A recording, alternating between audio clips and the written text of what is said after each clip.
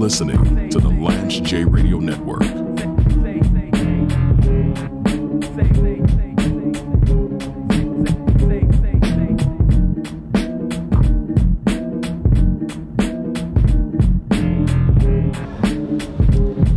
So one of my favorite topics on Healthcare Panorama, and when I grew up as a risk adjustment and quality professional, really got into value-based care. I think that value-based care, the way that the contracts are written with the provider groups, if you're going to be successful, you have to have good relationships with your providers. Value-based care, particularly on the West Coast, where I'm from, many of the contracts are on a capitated or full risk arrangement.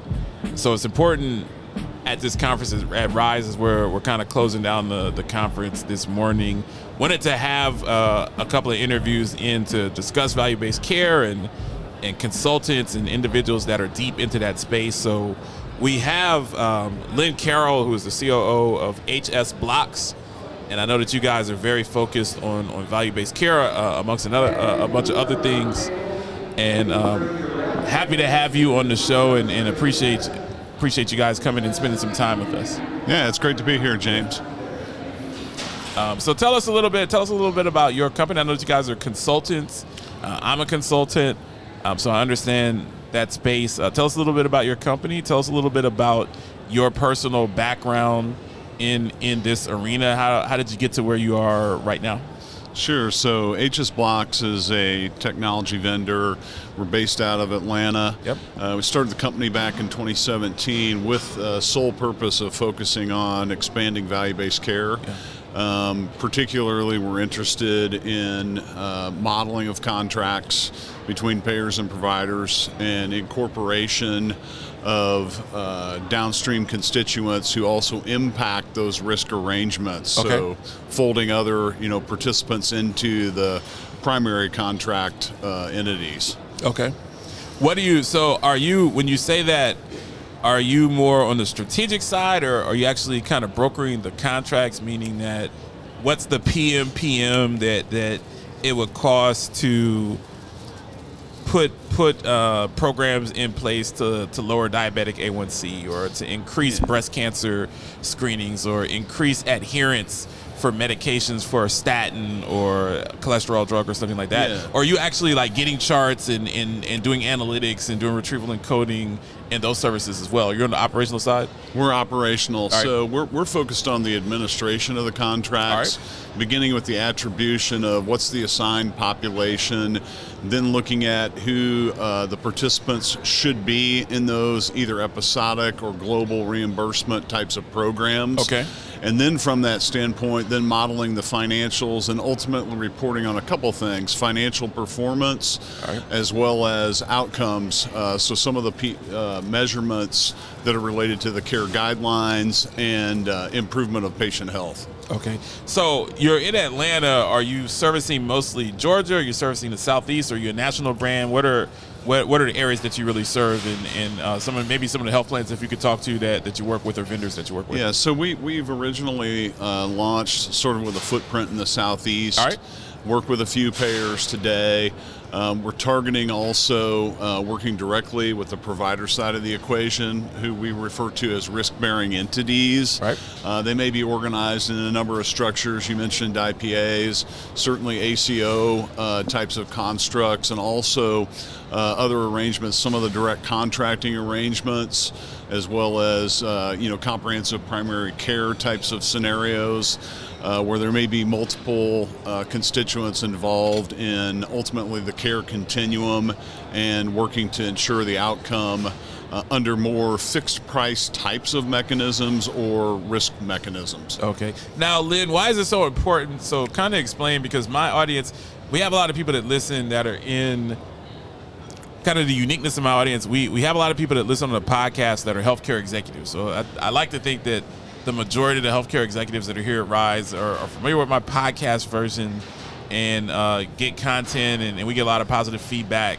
But we also are terrestrial radio, so we're on where it's not a healthcare executive crowd. These are people that are actually consumers. So I think my goal is to be a B2B liaison, but also a B2C, liaison. So speak to the end user. So if you're listening to this show and you're driving around in DC or Nashville or Orlando or Seattle or any of the markets that we're on terrestrial radio in, why does value-based care matter to you as a member? How, if I'm on Medicare Advantage or even Medicaid, how does a value-based structure that's favorable for cost containment or for the proliferation of better benefits, how does that help me as an end consumer if I'm a diabetic or I have sciatica or if I'm on end-stage renal or something like that? Yeah, I think it's always a great question, James. And from a consumer perspective, I think, to expect a consumer to necessarily understand all the concatenations of value-based programs and alternative payment models is probably just a bunch of gobbledygook, right? But when you think about patient outcomes and a focus on appropriate delivery of care at an individualized level to address chronic disease and improve the health of an individual, and understand that the financial drivers are for cost containment and outcomes rather than billable events or trying to do things on a volume basis. Okay. I think those are maybe things that folks can understand from a more lay person's view. Okay. Makes a lot of sense. What do you think about what have you kind of taken away from this conference? I think the hot button topic is really audit. We've had people from OIG and CMS show up and really discuss the audit process. I mean, I have a background in risk adjustment, star ratings, value-based contracting, quality, clinical ops, even supervised actuary for a brief stint in my career. How does everything from an audit standpoint, how does that impact your consultancy, and how does that impact value-based care? Because value-based care, if I'm working with a provider group and we're trying to lower diabetic A1C, like I said, or increase outcomes for diabetes to make sure that people have better quality of life and less ER visits, whether it's diabetes, asthma, COPD, medication adherence, any of those things.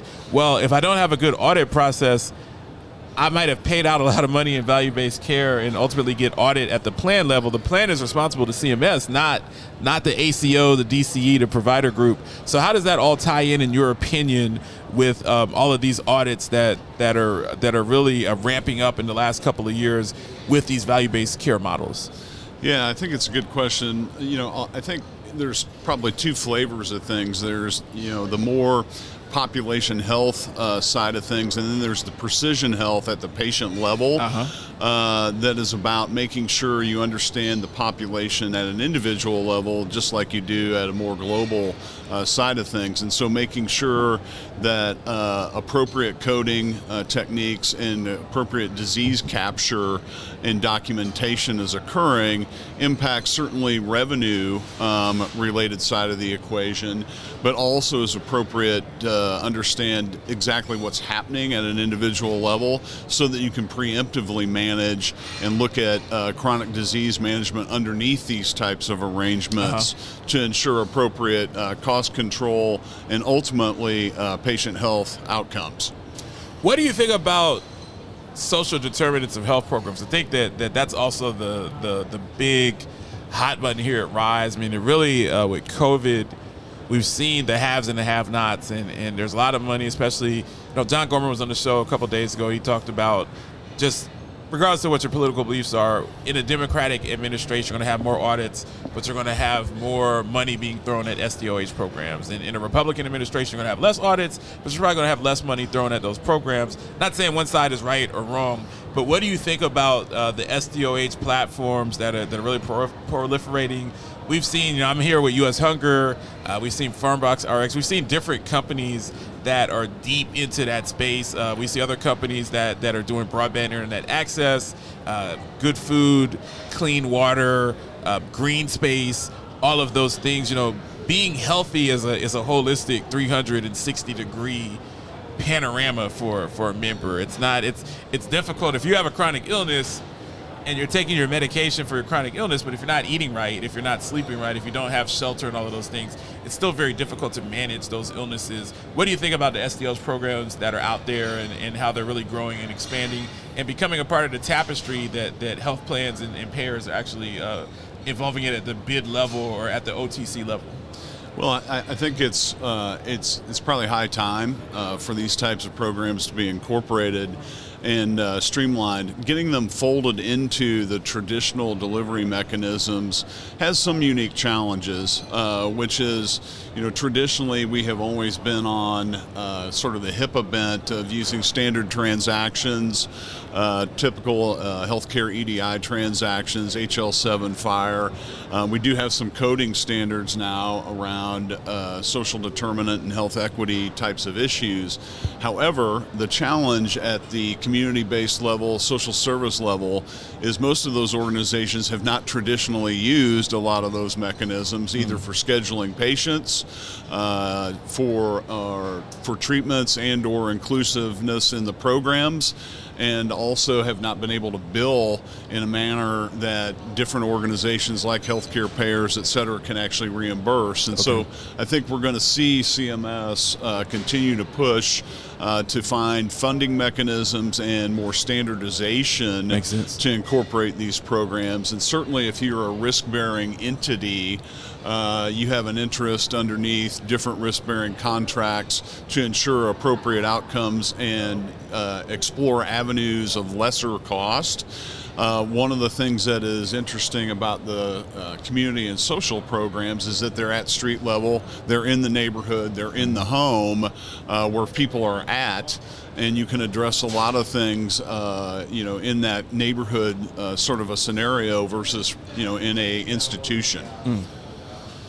No, it makes a lot of sense. Lynn Carroll, COO of HS Blocks, is chatting with us, talking about value-based care and talking about. Tell us a little bit about your personal background. How did you become a COO of a consulting group for healthcare?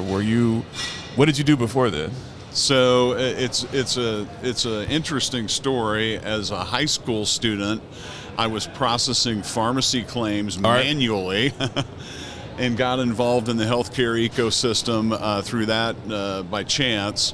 And then as I was a student at the University of Illinois, I actually worked on putting a budgeting system in, an early managed care budgeting system, which resulted in me ultimately deciding to pursue a career in healthcare. Okay. I've been traditionally in more of the financial, actuarial, and pricing side of healthcare, but have also been involved in electronifying the payment process and have been in card processing as well at for CDH types of programs.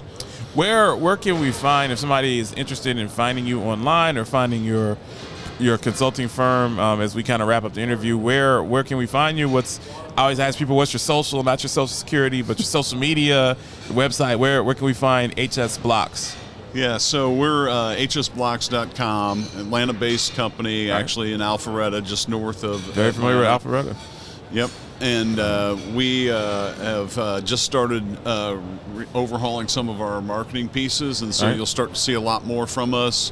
We typically do a lot of social media related interviews and podcasts, and so we're out there in the domain. Sounds good. Thank you so much, Lynn, for your time. It's greatly appreciated. We'll be back with more Lance J Radio Network covering Rise Nashville 2020 after these messages. You are listening to the Lance J Radio Network.